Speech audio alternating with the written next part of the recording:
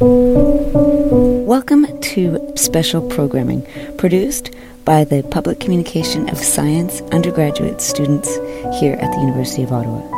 In this course, SCI 3101, the Public Communication of Science, undergraduate science students learn skills related to communicating their knowledge to non-specialist audiences in the general public. That's us. As one of their assignments, they are tasked in pairs or alone to produce a 5 to 8 minute podcast on any scientific topic of their choice. Using any approach of their choosing, the students were to produce a short media clip that would be informative, accessible, and interesting to an audience from the general public. In this series, we have stories, interviews, and conversations that range from COVID vaccines to black holes in the universe.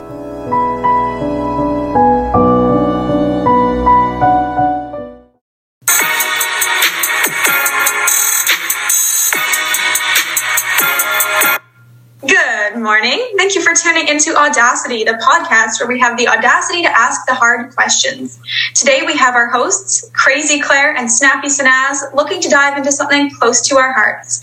To get us started, I'm going to ask Sanaz a quick question that you may or may not have heard her mention before. You've mentioned that you're not from Canada, are you, Sanaz? Actually, I don't know if you know this, but I'm not really from here. I moved to Canada 4 years ago for uni, and I can even remember that first 8:30 class that we had, that Gen Chem class, I was still very much jet lagged. Wow, I had no idea. Thank you for sharing that experience. That's something that I didn't have, so it's really unique, and I love it. The University of Ottawa admits students from over 150 countries to our campuses, and international students make up a significant portion of our faculties and students. So you're saying that international students are mostly like domestic students, but what is something that you think might differ between these student populations? Access to mental health resources for all of you Ottawa students is not the best. We can all admit that. But I've heard stories of students waiting in line for months to get an appointment. And this situation is even tougher for international students because it's only the university resources that are free to them. And everything else they would have to pay because their insurance wouldn't cover it. They would have, if they were to pay for that and to pay the international fees, it's really costly for those international students. However, the domestic students, they also have external resources outside of the campus to which they can at least stand in line for. Not saying those are better or good in any way, but they can at least stand in line in more than one place. Whereas international students, this is all they have. And primarily in light of the pandemic, I really got to see that students are getting stuck at home. Students are not able to come to campus. And then on top of that, they attend their classes in a different time zone, and they can't access mental health resources because they have to wait months to get an appointment, or they have to wait in line with all the other students that have at least one other resource. Well, that's it then. We must get to the bottom of how international students are welcomed on campus and the particular mental health resources for this demographic. So that brings us to our first guest, which is Don Kevin from the International House. We are so happy to have you join us on our radio show, Audacity. Thank you. The pleasure is mine anytime. So if I can jump in, if I'm not doing any mistake, when it comes to the challenges an international student would face whenever he reach campus or Canada on a general basis, first thing first, there is the credit acknowledgement for some of them. And even if it's tied to the high school, they do have some classes they have done that are actually taken here, but based on the International Financial Rights Standard, for example, for economic and financial class, they are supposed to get those credit acknowledged when they are coming here. So it's just, but some of them have to start from the beginning, even if it's the same content when it comes to international financial rights standards and classes that we fall into biomed, but let's say, no, not biomed because it's kind of special, but anything else, which is acknowledged on an international base, they won't get it. So when they are supposed to just continue, they have to deal with the stress to start again that classes they have already done. in terms of integration, they will have the issue when they have, for example, when they are looking for a place to stay. If they don't know anyone, they don't know who they can relate to, and they don't have resources, especially when they are just arriving in the country, so they don't know what resources they can actually access. It's already an additional stress for them.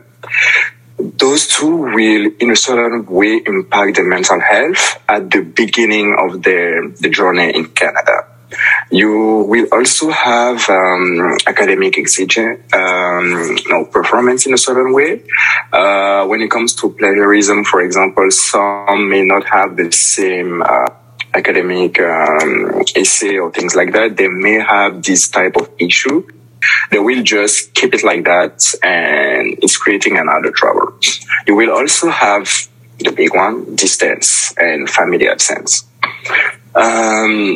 Far from home, you don't know anyone. If you don't have at least a peer you can link to, it's the beginning of the issue, because you'll have to face loneliness alone. And based on the time zone, if you can't even get a call with your family, it's already a burden. It also draws the, let's say, financial issue that might impact their mental health. Let's say it's something, it's related to the heart, and then I need to wear an heart stir. If it's a newcomer who's not working right now and needs to wear a heart stir, for something like 4 to 5 days, it will cost $900. Oh my goodness. Yes. But when you will go to the medic and show your UHIP insurance card, the first thing they will say, if we don't know it, we don't know if you are actually covered. So international student will have to pay for the service first, but does he have the $900 to pay for the service right now? Wow. So it sounds like they have to put up the money up front before they even get taken care of. Exactly. And to go even further, they will have to wait a certain period to get their reimbursement. Oh, I'm sure it's a really big transition. Do you have anything to add, Sanaz?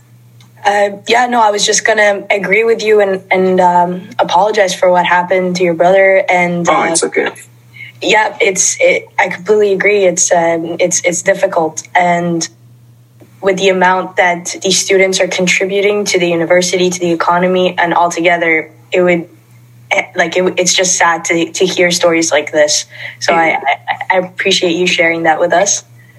Absolutely. Yeah. I didn't realize that there were so many students facing these particular issues, both financial, and then you brought up mental as well as physical health. So in light of this information, what are some of the resources that are available for international students? Definitely when it comes to campus, we do have the counselors, tutors. We also have the international office who's actually doing a lot of work and bringing a lot of support to international students. You will also have the international house. Whenever the issue is, they can just come to the office, send a text, or even send a mail. We will do everything we can to fix the issue. Even if it's not falling into our mandate, we can always see with other services how we can collaborate to solve the issue.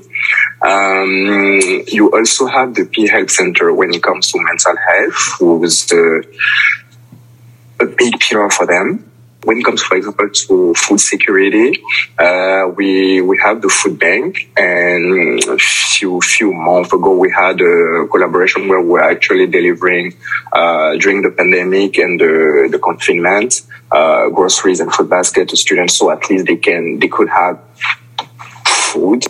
So to my understanding too, they can come to International House and then you help to direct them in the right direction if they're looking for something particular.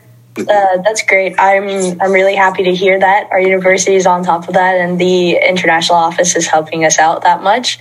And you mentioned the Peer Mental Health Center. So in addition to that and the university, do you believe that there are sufficient mental health resources that are available to international students? There is definitely resources available. Is it enough? We have counselors, but if people can't access the service, it's already an issue. So even if we have, let's say, plenty of resources for international students, it's not effective in the sense that they can't access it. So that would be the first point. And that, on the other hand, are they available? Because like Sanas pointed that issue, even if the resource is present for them, will they be able to access it when they need it, at the time they need it? Yeah. Wonderful. Yeah. Thank you for your time today, Don Kevin. It was our pleasure to have you on the Audacity podcast. We hope you had a great time. We had a great time. So thank you so much, and have a great rest of your day. Thank you. You as well, and enjoy your weekend. Thank you. It was lovely meeting you. Yes, have a great weekend. Happy Friday. You just heard one episode in a series of podcasts produced by the Public Communication of Science undergraduate students here at the University of Ottawa.